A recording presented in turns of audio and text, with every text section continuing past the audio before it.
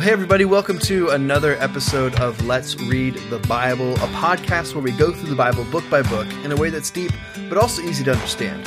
If you would like to follow along, you can download the YouVersion Bible app and subscribe to the Solid Life Whole Bible Reading Plan. We also have physical reading plans available in the lobby every Sunday. Yes, and as usual, every week, if you have questions, we would love for you to send those in, because much like today's podcast, we're not going to spend time working through the reading plan. We're going to take a special podcast just to answer those questions that were sent in last month. So we're dropping July's podcast on August 2nd, which is today. You're welcome for that. You're welcome, world. So we actually have a few extra questions this week because of the week delay and everything there, but really excited to get into them. So question 1 came in via Facebook, and it said, Hebrews 3 states that today, if you hear his voice, what exactly does that mean? What does God sound like? And so just to kind of help give some clarity to it, I'm going to go ahead and read the passage that he's talking about, and then we'll kind of dive in. So Hebrews chapter 3, verses 7 through 11 says this, Therefore, as the Holy Spirit says, today, if you hear his voice, do not harden your heart as in the rebellion on the day of testing in the wilderness, where your fathers put me to the test and saw my works for 40 years. Therefore, I was provoked with that generation and said, they are going astray in their heart. They have not known my ways. As I swore in my wrath, they shall not enter my rest. So a couple things. It's kind of a heavy little verse there as well. But a couple things I think that's interesting is first off, I don't think that this passage in particular is actually referring to how should I put? I don't think this passage is referring to God specifically leading individuals. Really, what this one is talking about is it's comparing God's command to a generation of believers, and the author of Hebrews is saying we, as this generation of believers, are called to follow that command, and namely, it would be the Great Commission. In this case, is most likely what he's referring to, and he's putting it back in time, or in other words, comparing it to when the people of God were ordered, go into the promised land, take hold of it, and they refused. So in other words, they had heard the voice of God, they heard the command of God, and they refused to obey it. And today, or I guess I should say in the time of the author of Hebrews, but I would say this actually applies to us today, because God's command has not changed. So in the last 2,000 years. Wait, it hasn't? But we can be in danger of becoming like that generation of the Israelites who wandered the wilderness for 40 years instead of actually obeying the command of God. So as far as that particular verse goes, that's, I think, what it's more talking about. But that being said, I do believe that the Holy Spirit leads and prompts us today. And so I guess, Aaron, if you want to share a couple of your thoughts on this subject. I don't have any thoughts. No, I'm just kidding. No, I think the question is a good one, because I remember even as a kid wrestling with, as a student, I remember sitting in the row of chairs with my youth pastor. I can just picture it, asking almost this question of like, how do I know if God's speaking to me? And so when I hear the question, see the question, that's kind of where my mind goes to, is how do I know the voice of God? How do I know if God is speaking? Having been a youth pastor for 10 years of my life, I remember one of the biggest questions was always, how do I know if it's me or if it's like God and that I feel speaking to me? And so it's always a question that I think is worth answering. And one of the things that I actually came across about probably 6 or 7 months ago was a podcast that my wife and I listen to every now and then. She listens to it more than I do. But shout out to another podcast, Havilah Cunnington, was being interviewed by Jesus Culture, who has a podcast. That's 2 podcasts I dropped in one little verbatim. So snap! I'm just a somebody now. But Havilah was being asked about how do you teach on hearing God's voice, and Havilah shared her story about how do I know if God's voice is speaking to me, and I always hear this and didn't make sense to me, and so she just kind of broke it down in 4 different ways that we see in Scripture. And I didn't have the Scripture with me, but if you want to send in a question or ask about what the podcast was, I can share it with you. But she just said this: there's 4 different distinct ways that we've seen throughout Scripture that God speaks to us. And the first one is obviously hearing God. Like, it's this inner man, God speaking. Like, I know God has spoken. And I remember there's a couple moments in my life that I can relate to that.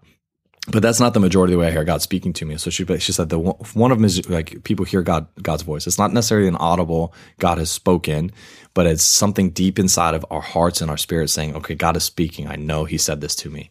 The second thing she brought up was this idea of a seer, or in other words, a visionary, someone who sees something happening and is immediately filled with faith to have it happen, but mostly takes a lifetime to fulfill.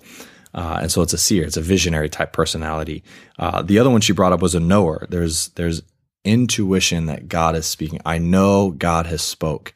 I've heard people say, it's like, I just know God is speaking. I just know it. I just have the intuition. I just have the check in my, I just know he's speaking, which again is not me. And so I've always wrestled with this. But then she said the fourth one, which I'm like, this is me right here. And this is the feeler.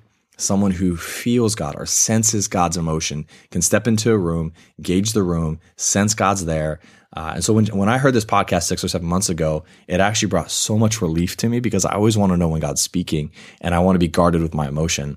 And so when it comes to like God speaking, I think the first thing I'll say is there's many different ways he speaks to us because of how he created us. But I also think his word. I mean, I think God's word is the primary avenue that God wants to communicate his heart for us, has revealed his heart for us, it's the story of redemption through Christ. It's not about us. And so I think the first thing is if we ever want to know what God's saying, we have to read the word. But then there's just different ways we're wired. And so those 4 things, I mean, there's more to the podcast than just now, but I just thought that was a really cool thing and a really timely thing for this question. So. Yeah, I think that's great. I think for me, I always think of just the importance of prayer and fasting as well. Like when we're really wanting to know, when we're really wanting to know certain things, like the Bible talks about, like, pursue the Lord, seek after him. And that's what we're really called to do. Yeah. And I think another thing, that I was thinking of as we were preparing this question that I think is a trap that a lot of us can fall into is kind of this paralyzing failure to act because we're kind of waiting to hear the voice of God. Yeah. And I think a lot of the times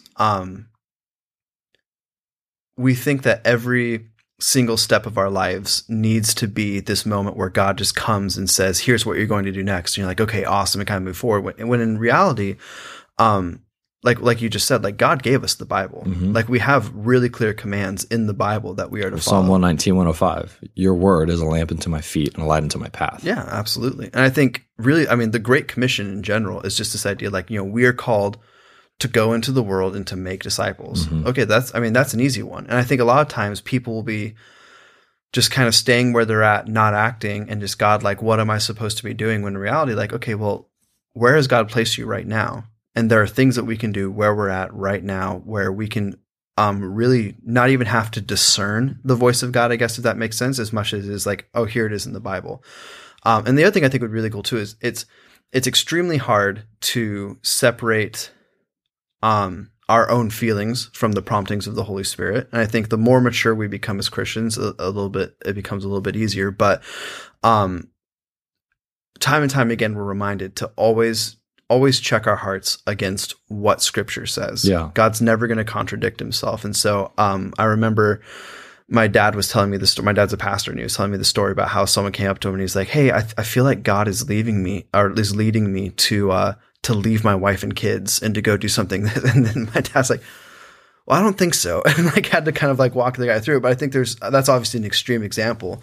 But I think we can kind of just get caught up in maybe what we want, and kind of just attributing those things to other things. So always make sure that, if you're feeling like the Holy Spirit is leading or prompting you in one direction, always check it against Scripture. Like, is this something that's consistent with the character of God as revealed in the Bible? And if so, then awesome. But that's always just a good filter to have. But I even think, and not to belabor this, I also think it's one of the first filters is, am I staying rooted in God's word? Because it's if you're not consistently disciplined in your daily devotions and reading God's word, you're actually pulling you're stepping further away from knowing God's voice. I mean, and like my sheep know my voice, that filter. And I had the challenge of this a long time ago where I was not consistently reading my Bible. And so whenever I'd feel like there's a question, I'm like, well, I don't know if it's my emotions, if it's what I feel, because I'm a feeler, I'm a heart person. I'm taking the Enneagram. So I know that my heart is where I live most of my life from. But it's also this tension, I feel like, you got to check it against Scripture. But if you're not reading Scripture, then you need to do your due diligence to re-engage Scripture before making any choice and doing whatever. So yeah, the longer you stay in Scripture, the more your heart is going to be turned towards the things of God, which I think is a really healthy thing. So that was kind of a heavier question. So lighter question that we got in this week or this month also is not heavier. Deep question. Deep question. That's fair. What is your favorite Bible character name? And so for me, I think there's a couple that stand out to me. First off, Mephibosheth, because that's just incredible to pronounce. That's awesome. I think like Methuselah is a great one too. But I've always been partial to, particularly in the Old Testament when you're reading through it, and there's certain names that have made it into the modern, I guess we'll call it like modern Western context, where like you hear these biblical names today and they're not weird. So like, like Abraham, Moses, which can still Joseph. Kind of be a little bit weird because Abraham's not as popular of a name, but yes, it's still used. I know people named Abraham. Right. And then one of my personal favorites is that when you're talking through like the sons of Jacob, right? Like there's some of them that have normal names. And then there's like Simeon, Naphtali, Gad, Issachar, Zebulon, and then Dan. I love Dan. He got lazy. The parents got lazy then. And it's not even short for Daniel. It's just Dan. And so I've always been partial to that one. I was going to say something that might come across rude, not meaning rude. I'm just saying when maybe they got a little older in age and they didn't want to remember how to spell some names. That's fair. So they used 3 letters. Jacob was old. So for me, obviously, no offense intended. No offense intended. Of a funnier take, but that'd be mine. Those are the ones I'm always partial to. Well, I think mine's pretty easy. When I look at biblical character names, I think the one that stands out to me most is, he was the launch to the priesthood in the Old Testament. Sure. He was a brother of Moses. And it's a pretty brilliant name in my opinion. It's Aaron or Aaron. No, that's, I'm always partial to that, even though my name is Aaron. But on a more serious note, I've been pretty privy to names that have like pretty incredible stories. That's why I name my kids what I name them. That's why Abigail has a name, is because I love the story of Abigail, minus the part where she becomes one of David's many wives. But sure. The story of diplomacy, the story of intelligence and beauty and just an incredible, she saved her husband's life from David because her husband was an idiot. So I always love the story of Abigail. I love the story of Gideon, which is why my son's name is Gideon. And I think that that's an incredible story too. If you haven't read these, you should. And then the one name that I probably more resonate with more than anything else is Joshua, just because of his story of leading God's people into the promised land. And I just have a close, heartfelt connection with Joshua. But I don't have a Joshua in my life. That's fair. Joshua is a great name because it means our God saves, I believe, if I'm going off the top of my head. So it's just a good deal. And speaking of, you said that your namesake, Aaron, actually started the Levitical priesthood. Our next question is about the priesthood. So it's a good segue, bro. Thank you, bro. So in Hebrews 6, here's our question. Hebrews 6 talks about Jesus being the high priest in the order of Melchizedek. Speaking of great biblical names, Melchizedek. Can you explain its importance and why Jesus fits the category of high priest? And so to kind of go through what he's to go through the verses he's talking about in Hebrews 5, 6 through 11, it says, as he says also in another place, you are a priest forever after the order of Melchizedek. In the days of his flesh, Jesus offered up prayers and supplications with loud cries and tears to him who was able to save him from death, and he heard because of his reverence. Although he was a son, he learned obedience through what he suffered, and being made perfect, he became the source of eternal salvation to those who obey him, being designated by God a high priest after the order of Melchizedek. About this, we have much to say, and it is hard to explain since you have become dull of hearing. That's a great last little phrase. And then this section of Hebrews is actually quoting an earlier psalm. Shout out to Study Bibles, helping you see these things. But in Psalm 110, verse 4, it says, the Lord has sworn and will not change his mind. You are a priest forever after the order of Melchizedek. So that's what Hebrews is referencing in chapter 5. So a couple things. There's kind of 2 questions in here. Number 1, why is Jesus a high priest? Number 2, why is what's the deal with this Melchizedek thing? So first off, the easy answer as to why Jesus is the high priest is because in the Old Testament and the Old Covenant, the high priest was the mediator between God and man. And when I say man, I mean just humans. Humanity. Yeah, humanity. And so In order to have communion with God, or I guess in order to have our sins forgiven, we would go to the priest, and the priest would then intercede on our behalf to God. And so that's what the sacrificial system was built upon. In the Old Testament, we could not commune directly with God, but rather we had someone in between.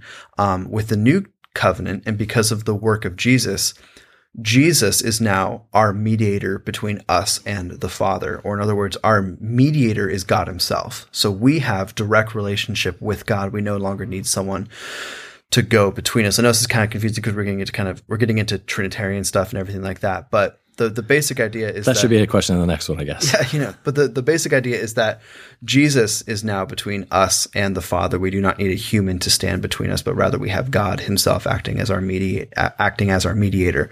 And so Jesus is he's referred to as the great high priest, and that's why he's referred to as that. The second question is, okay, so what's the deal with Melchizedek? And Melchizedek's he's a really interesting character in the Bible because he pops up once, and he meets with Abraham, and Abraham understands. I don't remember if he's Abram or Abraham at this point, but he meets with him. There's actually a little bit of like a tithe thing that goes on where Abraham gives him some things, and then it's realized that Melchizedek is a priest. He worships the Lord, but he's kind of his own special deal. And if that's all there was, he would be a really minor character that we almost never bring up again. But he comes up.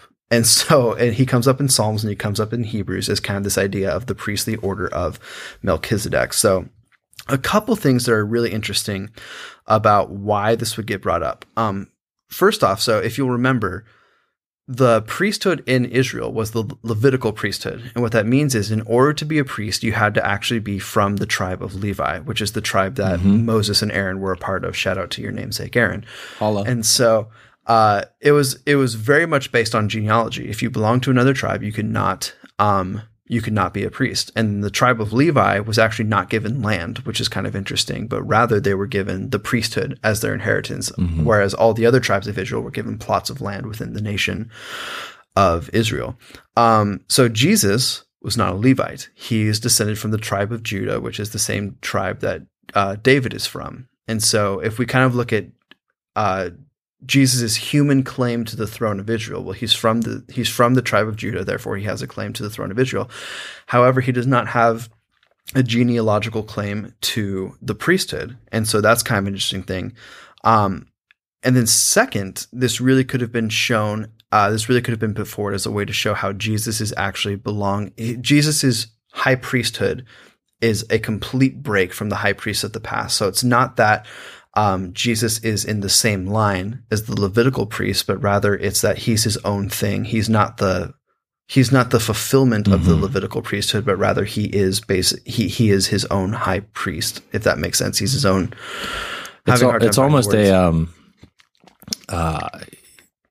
just think of that as you're talking. I just think about the different, like the Levitical priest, like the Pharisaical law and the different things. It's almost like God says, that's not good enough. Human order isn't good enough. I'm going to show you a new way, a better way, a higher way.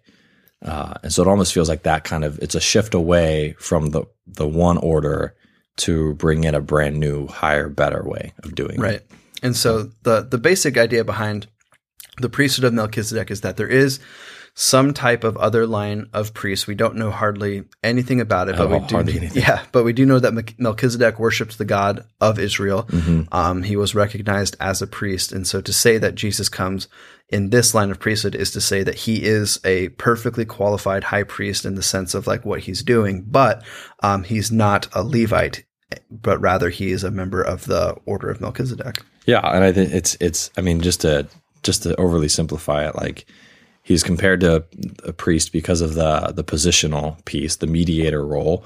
The veil was torn when Jesus died on the cross. The veil was torn because then there became access to the Father, which I think we've talked about before. And so that mediator role, like Jesus referred to that, because now we don't need to say it bluntly, like we don't need pastors to pray to God for us. We actually get to pray to God ourselves, and he hears us. He doesn't need to go through the mouth of someone else. So right. Jesus said it. He set a new order, a new way of relationship, because that's the whole reconciliation piece. So we can now go to a Father because of what Christ has done. So. Yeah, absolutely. So that kind of wraps it up for the deeper questions this week. Although, I mean, one of them could be a little bit Listen, deeper. All of them are deep questions. They just carry different Well, the rest of these are kind of like, one of them is a little bit easier, and then one of them is kind of a fun one. So question 4 says, we know which Psalms David wrote because it says a Psalm of David or from David a Psalm. But in Psalm 98, it just says a Psalm. Is there any way of figuring out who wrote it? Yes, in eternity. Yeah, that's basically Once we're all in heaven. There's 150 Psalms. Of those 150, we have kind of information on 116 of them. And 103 of them, we actually know the exact authors of the Psalms. Yes. So I'm bad at math, 47 Psalms. Good work, bro. Thank you. Take that. Put that on your resume. 8th grade math teacher. Anyway. If you're listening, he's not mad. There you go. We have 47 Psalms that we're not aware of who wrote them. And that's just the way it is. So yeah. We may never know. And on one hand, okay. On the other hand, like we technically don't even know who wrote the book of Hebrews. There's speculation, there's theory, there's ideas, but there's no definitive, everyone agrees on this author. So there's another bombshell for you. So there you go. Maybe not a satisfactory answer, but it's kind of an easier one. Yeah. I will say that the book of Psalms is not this controversial thing where some have been taken out, some have been added, and it's existed pretty much as it is for a very long time. So it's not that there's controversy about which one should be included and which one shouldn't be. It's just some of the ones that are included, we don't have author information. Yeah. So there you go. Okay, 2 more questions, Evan. You ready for these? Oh, let's do it. We're going to take 2 more today, just for the fun of it. So because you told us to, shout out to listening to me. Thank you. It says you've commented in the past about you currently reading a specific translation of the Bible. How do you go about picking a translation, and what is the preferred one you always fall back on? So I think we've had this question before, but I don't think since you've jumped on I don't know the if I've ever podcast, answered it. You've never answered. I think this was so one maybe of it's the just first directed at questions me and not really you because they don't care about you. Yeah, I can reiterate though. Go for it. So for me, there's a lot of great translations out there, and there's some that are not so great, so avoid those. But King James. I've always been. I mean, the King James is nice because it has really beautiful language. But anyway, sorry, getting beautiful language. getting through all that. I'm really partial to the ESV. And the reason I like that one, it's if Aaron's making a joke because I've been famously into the ESV. So 7 years ago, I met Evan as I came in the youth pastor about 7 years ago, and one of the first conversations he asked was about translation. I don't know if you remember this. I don't. What translation do you like to preach from? And I told him my answer, which I'll get to in a minute. But Evan was like, "Oh, you don't like the ESV?" I'm like, "What is the ESV?" I have no idea because it was a fairly new translation. It's not an old translation by any means. It's still fairly new. It's more modern. Yeah, I was really into the ESV. So everybody that I knew on the leadership team all bought ESV study Bibles because that was what Evan suggested and pitched. So it's not a bad translation. It's one that I read here and there. But it's just funny. So I always give him a hard time about ESV. So you're welcome to our relationship. So we're still in counseling for that. To go kind of over because we've talked about it before. There's really 3 types of translations that are helpful. So there's word for word translations, which is where they basically they translate every word and they'll rearrange them for grammar, but that's about it. There's thought for thought translations where they'll take sentences or whole thoughts, translate those, and there's more paraphrases where they're taking the basic ideas of large chunks of scripture and translating those. Which those I would say, like the Message is a great example of that, where really helpful. Nothing wrong with paraphrase, reading it. Yeah, I would just make sure always check it against one of the other translations because obviously there's. And we can trust the guy who translated Eugene Peterson, who's a phenomenal scholar in his own right, who recently passed away. But he's an incredible individual too, and he knew the Greek and the Hebrew, and so he wasn't just kind of whimsically throwing it out there. He was just trying to be a little bit more relevant in the verbiage and the communication of it. So definitely not a bad thing. It's just more of if you're wanting to check it against something, those are always good. But the reason I like the ESV is because it's a word for word translation, so you're getting as close as you can get to the original text while still reading in English and not learning the Greek and the Hebrew. But at the same time, it balances it out with being really readable. There's other translations that are a little bit more word for word exact. Like I think the NASB is actually more. Exact. But it's harder to read. Yeah, and that's the thing where I think the ESV is, for me, is a really nice balance between the two. Yeah. So that's why I read that one. Yeah, and it is a really great translation. I mean, it's the ESV Study Bible that I go to a lot because it's on my shelf right now. And in the Bible, the version that I'm partial to when I preach from, so whenever I preach on a Sunday or whenever I've preached in youth, I've always used the New Living Translation, which is more thought for thought. And so it takes a sentence and takes the thought and then translates it to the verbiage and everything. Because from a readability standpoint, it's a little bit easier to read, and you don't lose much of the translation piece as much, if that makes sense. So I use the New Living a lot. There's a version that I just recently got into that is more word for word, closer to the SVE, and that's called the Christian Standard Bible. Which is a great translation with an audacious name. But yes, it's very true. So I just recently started reading that one just because every now and then what I'll do, especially because we read through the Bible in a year, almost every year as a church, to read the same translation gets a little bit redundant to me, or it gets a little bit stale. That's the word I'm looking for. So I try and change up translations here and there just for the sake of it. But if the majority of translations are pretty trustworthy, the NIV is always a good fallback. I think Nick preaches from that a little bit here and there. But those are the two that's the one that I use mostly. Yeah. So yeah, like I said, a lot of great Bible translations. Yes. Those are just the ones that we're partial to. So here's the second question to wrap us up. Variation on a theme, but what Christian book, not the Bible, ! So you cannot say the Bible. No if books you do, of the Bible. You get slapped. Evan, all right. It has influence. Which Christian book has influenced your thinking such that you would recommend it to someone, and why? So there's so many good books. So I'm actually going to go 3. In my notes I have 2. You cheated. I know, but I said what Christian book. Did you say book? Not books. Oh, well, I'm going to pick 3 because it's really hard to pick one. In ascending order, we're going to do that. I'm just kidding. Ascending order? I'm just kidding. I actually probably could put them in an order. I'm sure you could. Anyway, so the first one, and then I was going to put them in the order that I read them. So Mere Christianity by C.S. Lewis is a fantastic book. And it was written, I believe, in the 50s, but it was written quite a long time ago. Yeah. And there's this really interesting thing. I'm actually reading The Abolition of Man right now, which is really cool. One of the chapters is Men Without Chest, which I think is just a great name or a great title for a chapter. But Lewis has this really almost prophetic gift to kind of see where culture is going. And so he's writing these things that are, I'm bad at math. 50 years is the 50s is 70 years ago now? Just about. Yeah. Okay. Almost. See, there you go. He's writing about these things that are completely applicable in a modern context. He's writing about them a long time ago, which is really great. But Mere Christianity is really just a walkthrough of kind of your more common objections to Christianity. So why do people think that Christianity isn't true? Why do people object to it in general? And he writes from that because C.S. Lewis was himself an atheist. Yes. And he came to faith. And Tolkien led him to faith, which is why Lord of the Rings is awesome. But anyway. It's better than Harry Potter. Not really. I don't know. Yeah. Anyways. That's not even a question. Anyway, so that's it's just a great book. I remember it's in 2 halves. The first half really deals with those topics, and the second half kind of deals with like, well, what is Christianity in general?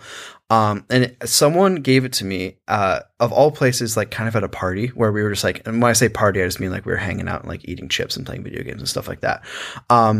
But someone gave it to me, and it was the first time I've ever, like, I read the first half of the book in one sitting. Like, I just sat down and I powered through it in a few hours. And it really was this kind of life-changing moment where I was younger. I was kind of struggling with my faith a little bit, and it really helped me to kind of see the logical side of Christianity, which is really great. And my other 2 I won't spend quite as much time on, but Desiring God by John Piper is a really great book. I would say everyone read it, but the basic premise of it is what he calls Christian hedonism, but basically this idea that that we find our largest fulfillment of pleasure in pursuing God and enjoying his creation. Or in other words, if what we want in our lives is to experience joy, the way that we do that is to pursue God to the fullest and then to enjoy the gifts that he's given us, which sounds like kind of a simple premise, but it really is this beautiful book that kind of that lays out the different ways that we can find our pleasure in the pursuit of God, which is great. And the third one is bonus book. Eric Metaxas is a really good author. He writes great biographies, and his biography on William Wilberforce is really good. And Wilberforce is one of my favorite, just historical characters in general. He was in the British Parliament. He was in there for most of his life, and it's just he essentially becomes a Christian. He has this conversion moment, and he spends the rest of his life, literally, I think he dies. He spends the rest of his life fighting against slavery. And if I'm not mistaken, I believe he died a few days after slavery was outlawed in England. So literally almost his entire life is spent in pursuit of this goal. But I think it's just this beautiful picture of someone whose life was so changed by an encounter with Jesus and then he sees this injustice and he spends his life fighting it, not just for the sake of fighting injustice, but also for the sake of saying, like, this is not what God would want. It's this really incredible story. It's called Amazing Grace. So, yeah, check it out. Check out those three. Those are probably, I would say, my three most life-changing books that I've read. That's awesome. I've not read any of them. But they're really good. So Mere Christianity I have on my shelf. Well, actually, it's now in a box, but and I've never been able to read it through because it is a very intellectually written book. Because C.S. Lewis is he's not a preacher by any means. He's an intellect. He's an intelligent man and communicates logically. And I took an intro to logic class at Northwestern and dropped it because I was like, I'm struggling. I can't keep up. So I'm not a logical thinker. And so it's funny because, like, I've read a lot of books, and a lot of books have changed and shaped the way that I live my life and with my walk with Christ and who I am. But I can't think of any of them. I couldn't think of any of them. I have one book that I always strongly recommend. And before I say the title, I'll explain why, is because one of the things that I understand is my responsibility is to tend and take care of who I am and who Christ is making me to be. And that doesn't just happen through my spiritual disciplines and my devotion, but it also happens through self-awareness. And so the book that I read years ago this was back when we as a staff did we made like a covenant, an agreement with one another that we were going to read such and such amount of books, it was just a season of, like, intentionally, diligently selling out to growth and learning. And I recognized in hindsight that I was pretty unhealthy. Meaning I didn't have a lot of